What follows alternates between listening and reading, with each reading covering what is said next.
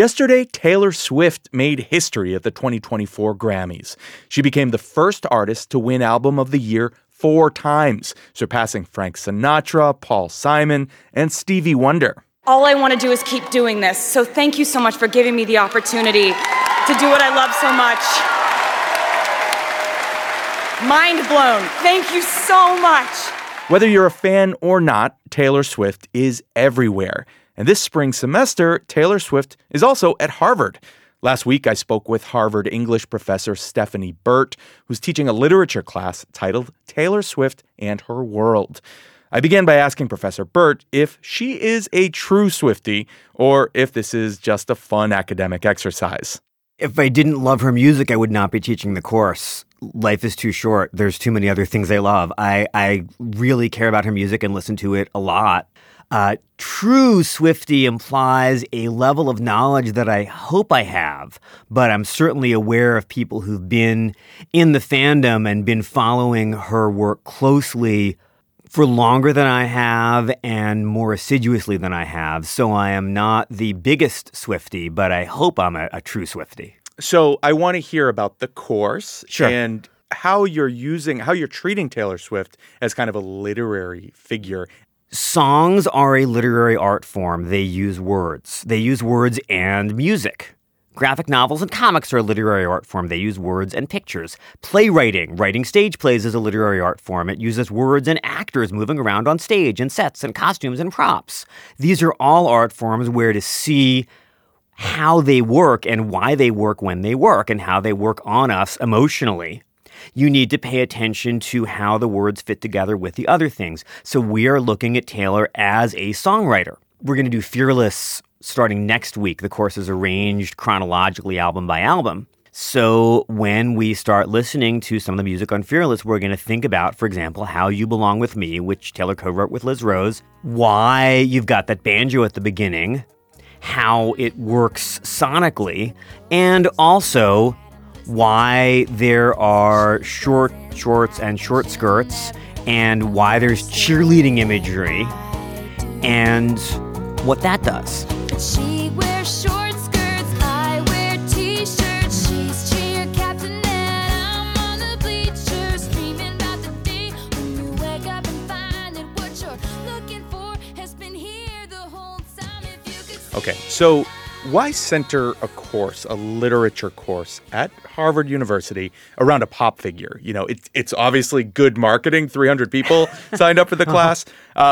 And there have been other courses, Madonna course Madonna at Studies Harvard, was a thing, yeah. Beyonce course at Arizona State University. Mm-hmm. But what was your reason for invoking this pop culture icon to talk about all these classical literary figures? So I think about songwriting a lot, and I've wanted to teach a course oriented around this particular literary art form of songwriting, of words and music together, for some time. And I've wanted to teach a course organized around someone who's a songwriter I love, whose music I think about all the time. But if I organized a course around the 2.5-decade-long songwriting oeuvre of Scott Miller from the band Game Theory, like 4 people would take it. But with Taylor, you have a songwriter I absolutely love who's got a substantial and various enough body of work that you can design a syllabus around it, whose work points to other kinds of literature, essays, memoirs, poems, novels, in ways that I find easy to navigate, and who also happens to be popular enough that a lot of students want to take the course. Okay, so how do you connect Taylor Swift to these writers from the past? Well, it depends on the writer. We've got a day when we are looking at Alexander Pope's poem Epistle to Dr. Arbuthnot, which was written in the early 18th century. It is in early 18th century couplets for the page, which work differently from song lyrics, but it is emotionally and thematically very close to a lot of what Taylor is doing. Pope is writing about being famous and having everybody want his attention. What does he say? If foes they write, if friends they read me dead, they all want to be around him, or they all attack him. And he's writing about why he is pushing back against people who attack him, why he feels the need to respond to insults. Why do I write what's sin to me unknown, dipped me in ink, my parents or my own? And then he segues in the course of the poem into a defense of writing satire and attacking people who are mean to him, which Taylor also does. And then by the end, he's paying tribute to his father, who was super nice to him within the limits of his father's ability, which interacts with Taylor's handful of wonderful songs, starting with The Best Day, about what she owes to Andrea and Scott, to her parents. So there's all this thematic overlap, principally about how you respond to being a frequently attacked and sometimes reviled, famous, envied public figure. So there's some thematic connection between 1989 and Reputation era Taylor there and Pope. So each one of the literary works we're looking at interacts with what Taylor's doing in a different way, but they all interact with her songbook and her albums. To feel okay, but I know I had the best day with you today. So we're talking to Stephanie Burt, a professor at Harvard, who's teaching a course on Taylor Swift. Yep. And connecting T. Swift with some of the literary giants in the English language. Yeah. I want to tell a little story. So in prepping for this interview, I have a friend up in Nashua who's a hard rock musician, let's say, a bartender, blue-collar guy. And I wanted to get his opinion on Taylor Swift. This is a Guns N' Roses and a Metallica guy. And surprisingly, he told me that he took his daughter to a Taylor Swift show in Boston a few years ago. And he was expecting to hate it, rolling his eyes, the pop icon thing from a musician's perspective. But he ended up blown away by Taylor's musicianship, all the instruments that she plays, the fact that she writes all her own songs. Yep. And then this hugely creative production of the show, right? So, and he left as a fan. Good. So Taylor Swift, does she transcend pop music, popular culture, say the way Michael Jackson did? I don't like saying that someone transcends pop music or pop culture. That's often a way of devaluing not just the thing they transcend, but the people who are attached to it. And in fact, one of the things we did in the course of this week was to think about the relativity of taste and the way that descriptions of taste generate intentionally or unintentionally an in-group or an out-group, a less prestigious group and a more prestigious group. One of the things that Taylor is doing is demonstrating the breadth of pop form songwriting. But another thing that she's doing lyrically and in her relationship to her fans is saying, don't be ashamed of something just because it seems like it's for girls. You don't have to repudiate whatever less prestigious kind of person you used to be as you broaden your horizon or change your position in culture. Okay, I want to switch gears a little bit. Gears being switched. Taylor Swift has been in the news. She has. In recent days. She has. Largely because of her political advocacy, but also her relationship to NFL player Travis Kelce. Yeah. There's a clip from the Miss Americana documentary on Netflix, came out a few years ago. Yes. It's in your syllabus. It is. At Harvard.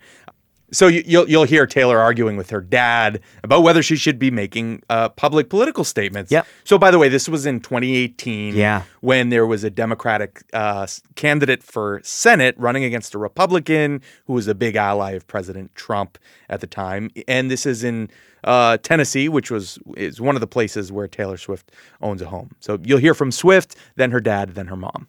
We've not got involved with politics or religion. Yeah, but this is on the home front. And also, back in the presidential election, I was in such a horrendous place that I wasn't going to pop my head out of the sand for anything. Why would you?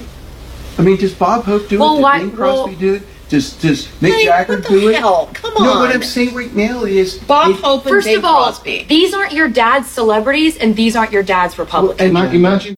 Now, there are reports that President Biden is going after Taylor Swift's endorsement.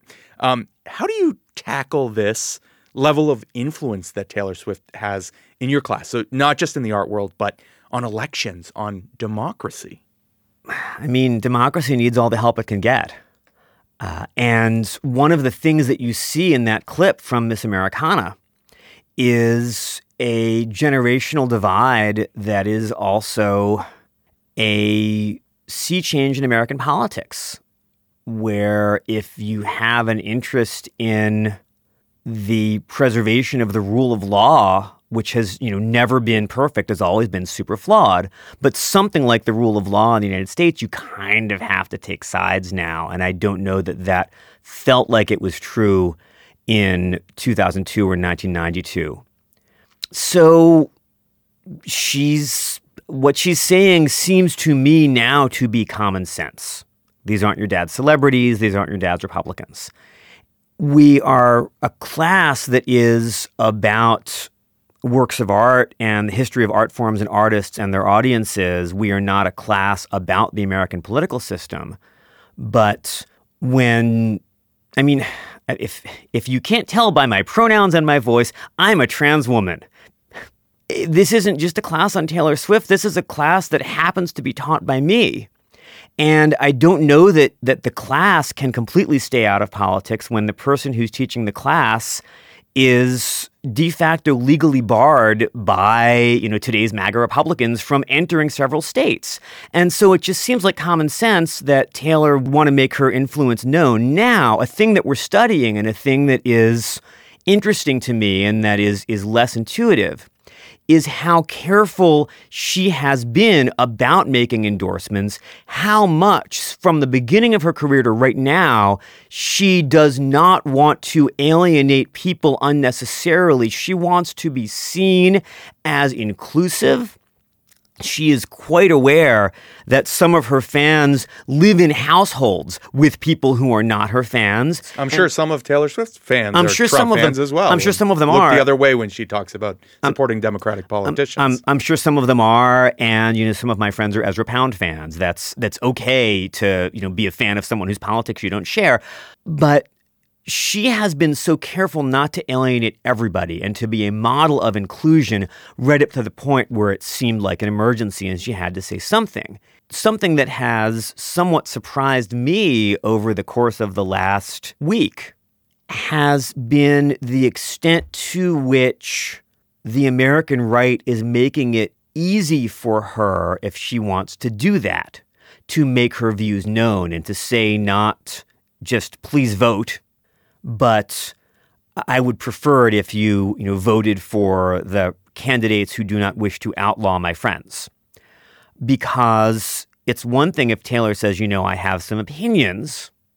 It's another thing if Taylor says, this famous person's campaign has made me a target and has started a fight with me. So you're already starting to see that happen, the Donald Trump supporters attacking Taylor Swift. I was for truly surprised. What could be a Joe Biden endorsement. Yeah. And that could help Joe Biden, you're arguing. It's not going to hurt. It's not going to hurt. As someone who is very personally affected by what the White House does and what Congress does, I have a very obvious preference here.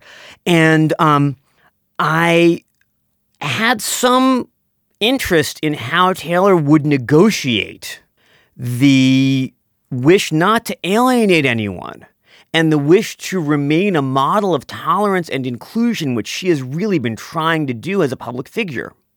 And then the feeling, which we saw in the documentary from 2018, that sometimes you got to say something. I had honestly thought that the Trump campaign people had more political savvy than to pick a fight with Taylor Swift. I want to ask you one more question. Go ahead. Wrapping up here. Okay. Taylor Swift has an interesting relationship with the term feminist, right? Yes. So she distanced herself from earlier in her career from the word feminist. Now identifies as one, I believe. Mm-hmm. How do you talk about Taylor Swift and gender with your students at Harvard? A lot. Gender is fascinating, and it interacts with word choice, with voice, literally, with the concept of voice, figuratively, with audience. Gender is everywhere and is interesting. And one of the things that Taylor has been doing almost throughout her career, you can be several different kinds of feminine. And you can be a cis straight woman who really places a high value on smooching the right guy.